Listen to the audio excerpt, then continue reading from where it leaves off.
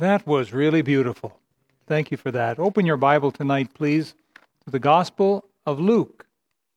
The Gospel of Luke, chapter 24. The Gospel of Luke, chapter 24. Now, I'd like to invite you to stand if you can. Stand. And we'll read together just a few verses, beginning at verse 30. Luke chapter 24. This is after the death, burial, and resurrection of the Lord Jesus Christ. And a couple of the disciples were going to go to a town called Emmaus, and that's in verse 13.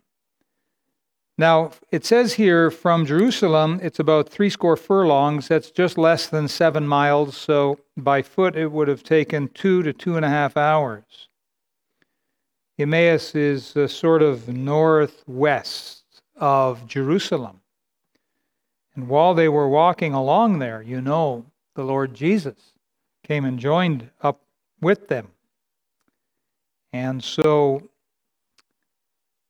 the conversation ensued. And they finally got to where they were going, and they begged him to stay. That's in verse 29. Because the day was far spent. And so we pick up in verse 30, and let's read from verse 30 to verse 35 together, shall we? Let's begin. And it came to pass, as he sat at meat with them, he took bread and blessed it, and brake and gave to them. And their eyes were open, and they knew him, and he vanished out of their sight. And they said one to another, Did not our heart burn within us while he talked with us by the way, and while he opened to us the Scriptures?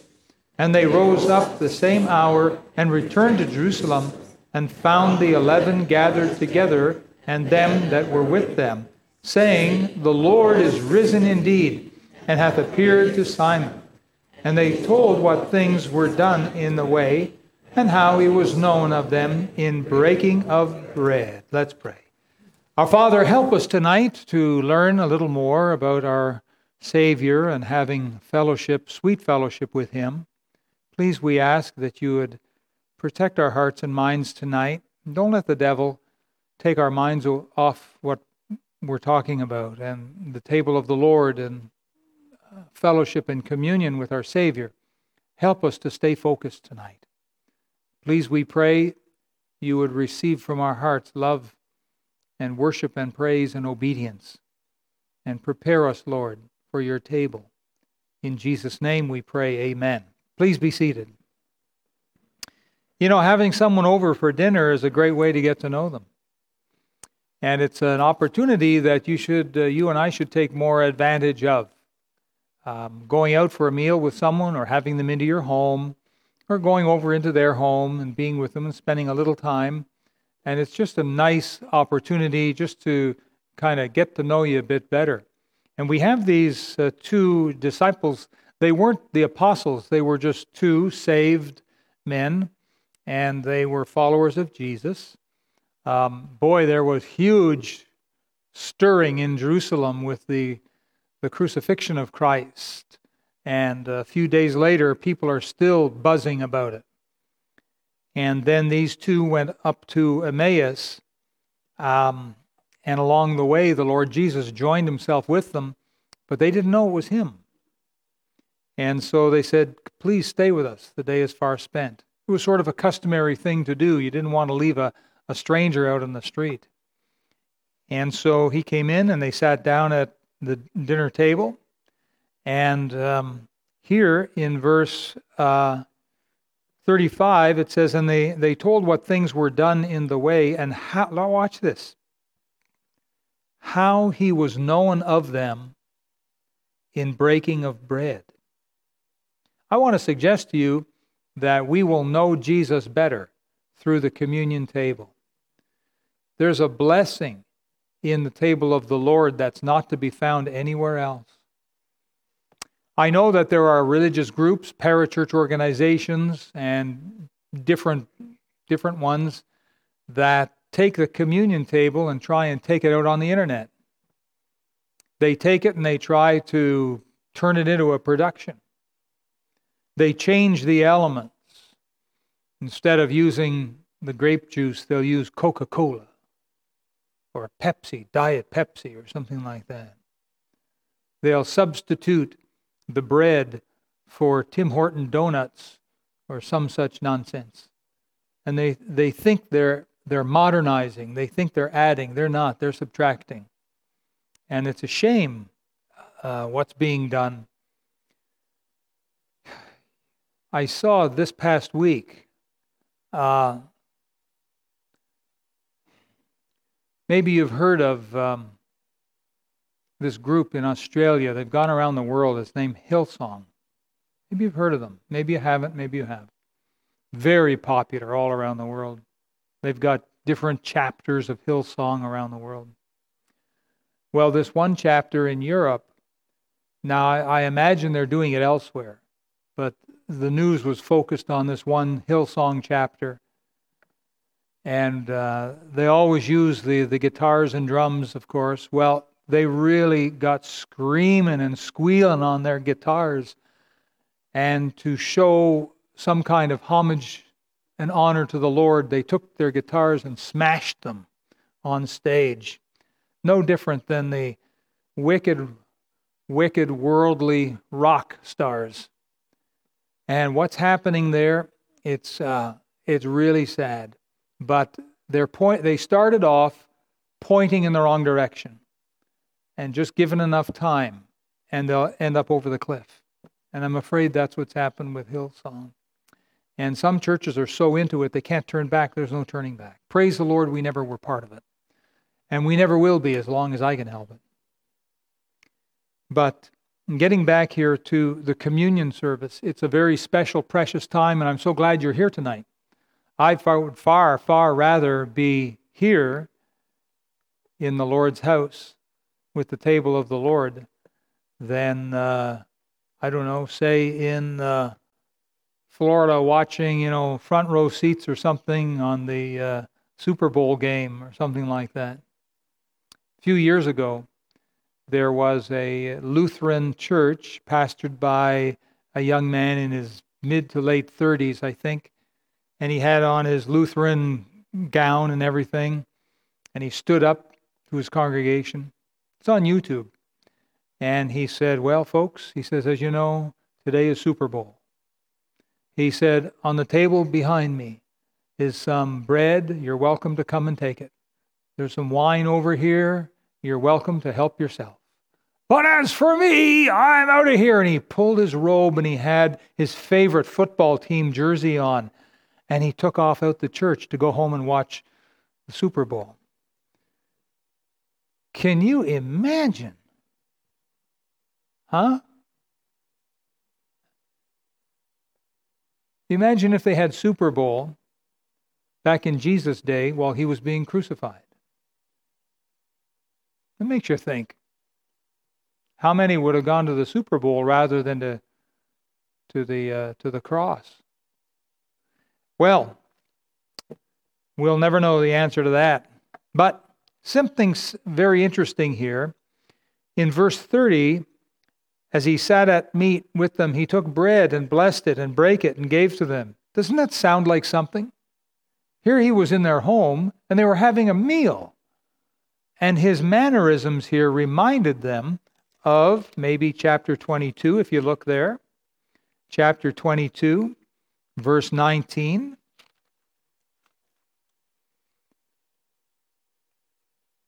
And he took bread and gave thanks and brake it and gave unto them, saying, this is my body which is given for you. This do in remembrance of me. And maybe, just maybe, somehow, there was some click there, because it sure seems similar, doesn't it? As I mentioned, a dinner meal is a wonderful way to get to know people. If you look in the book of Revelation, I'll show you another dinner meal.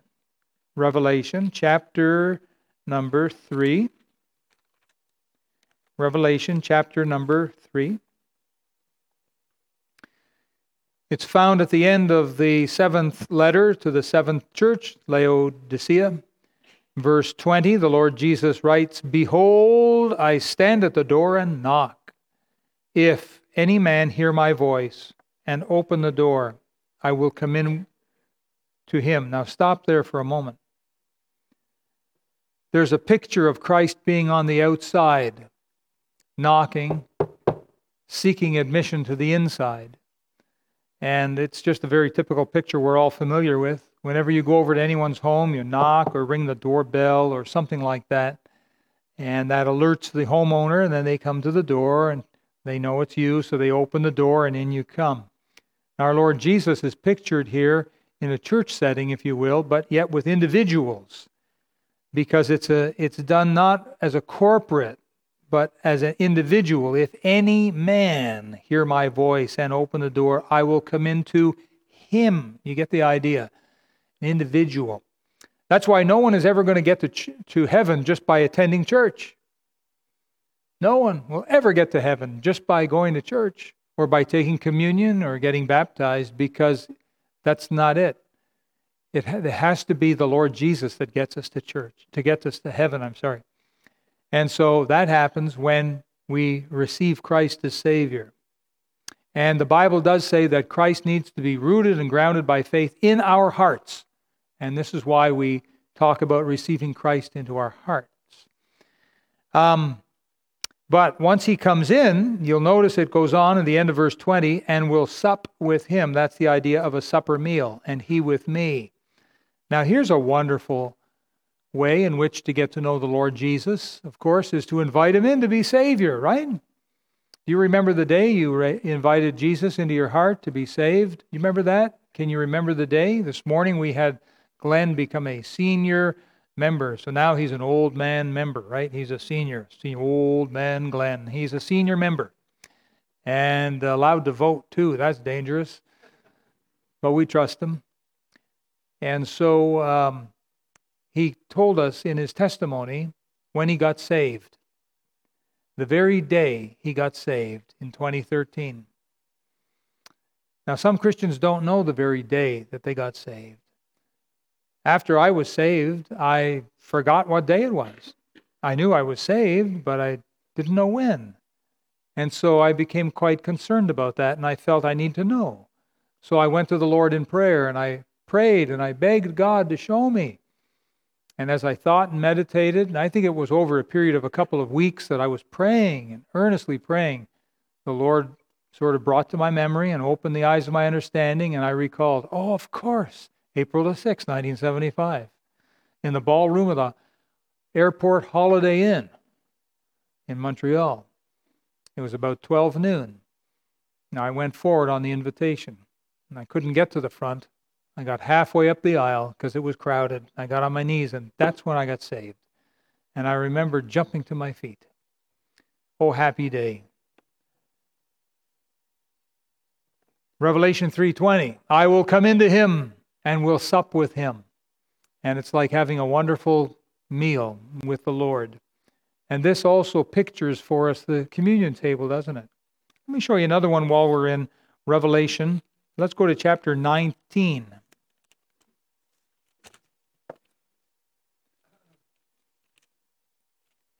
Revelation chapter 19.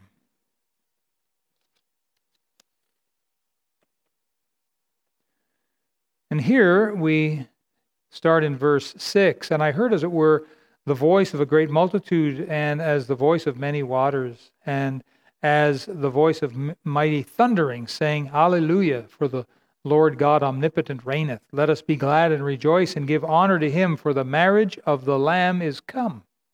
Here's a marriage supper. "And his wife hath made herself ready." I believe this to be referring to the salvation of Israel. "And to her was granted that she should be arrayed in fine linen."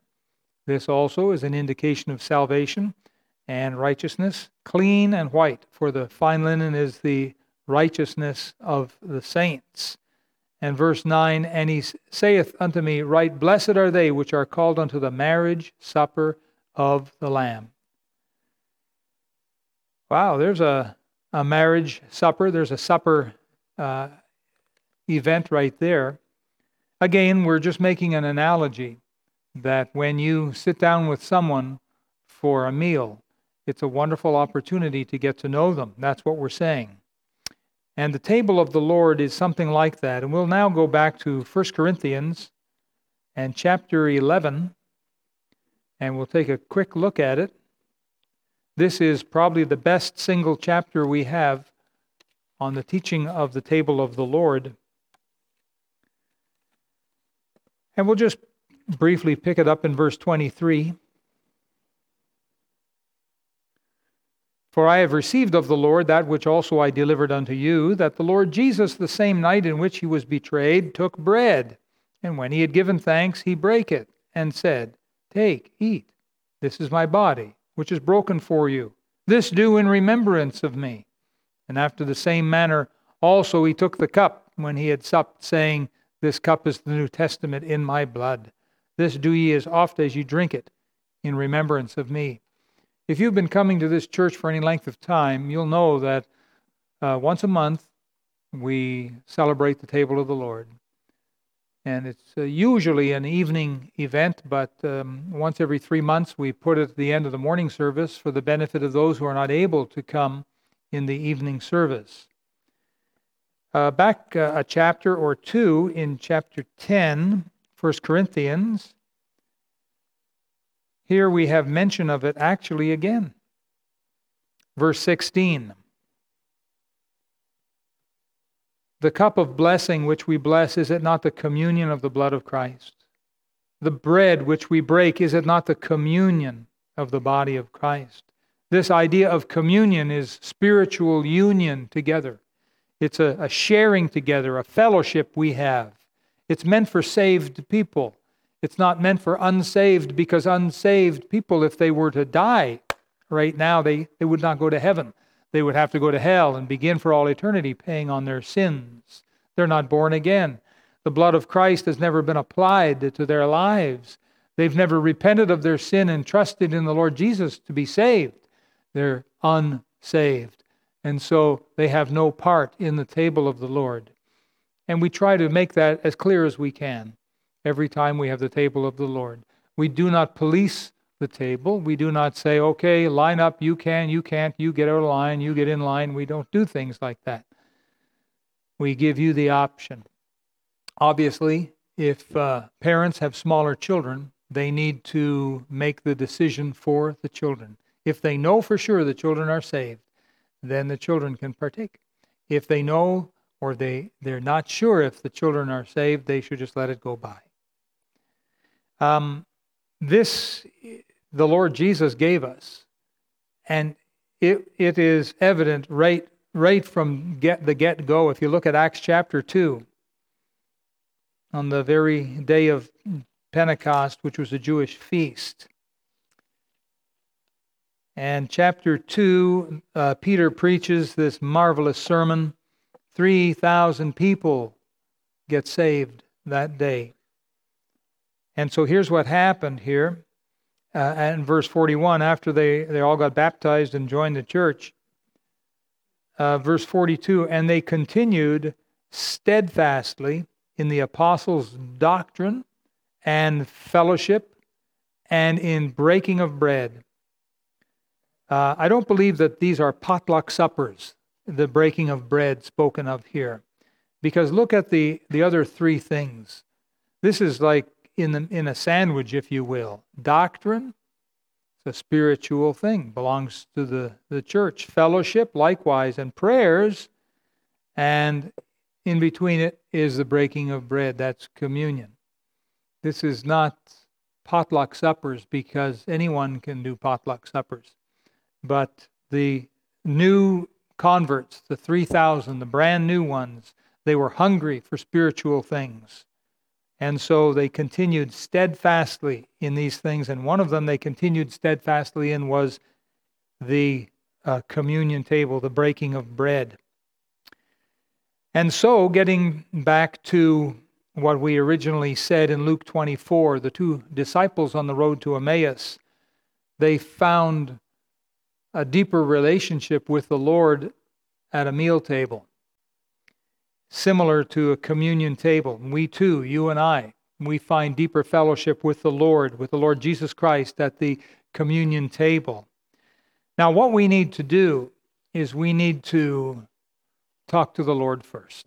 Before we get involved with the bread and with the juice, before we do any of that, we need to just pull the bus over and park it for a minute and take time and ask the Lord, Lord, I need you to search my heart. I need you to see if there's anything in there that shouldn't be there. Lord, have I said some unkind words to people? Have I taken something and not returned it? Have I made a promise and broken it? Have I been unkind to someone? Have I been worldly? Have I put my hand in the cookie jar of this world and taken things and I shouldn't have? Have I broken promises to you, Lord? Have I been not spending time with you in the prayer closet? Remember that sin is two ways of sinning. There's the actual commission of sin where you do something you shouldn't do, and then there's the holding back of doing what you should do. And we should spend time with the Lord Jesus, have a sweetheart time with Jesus every day. Whether you do it morning and evening, or just evening, but at least once a day. Read your Bible and pray. Get on your face and pray. We should be faithful at church, faithful in giving, faithful in serving. And these are things we should do, and the devil tries to keep us back from doing them. And then there are things we shouldn't do. And these are things the devil tries to push us into doing. So sin is like a two-way street, or two sides of the coin or something. And so we need to bow our heads now and ask the Lord to show us if there's anything that's not right. And we need to ask the Lord's forgiveness. If it involves an action, if it involves a person or something you've done, you need to promise the Lord you're going to fix that. No sense in asking the Lord to forgive you if you're not willing to make something right. You have to be willing to make things right, but God will bless you for it. So let's close our eyes now and bow our heads.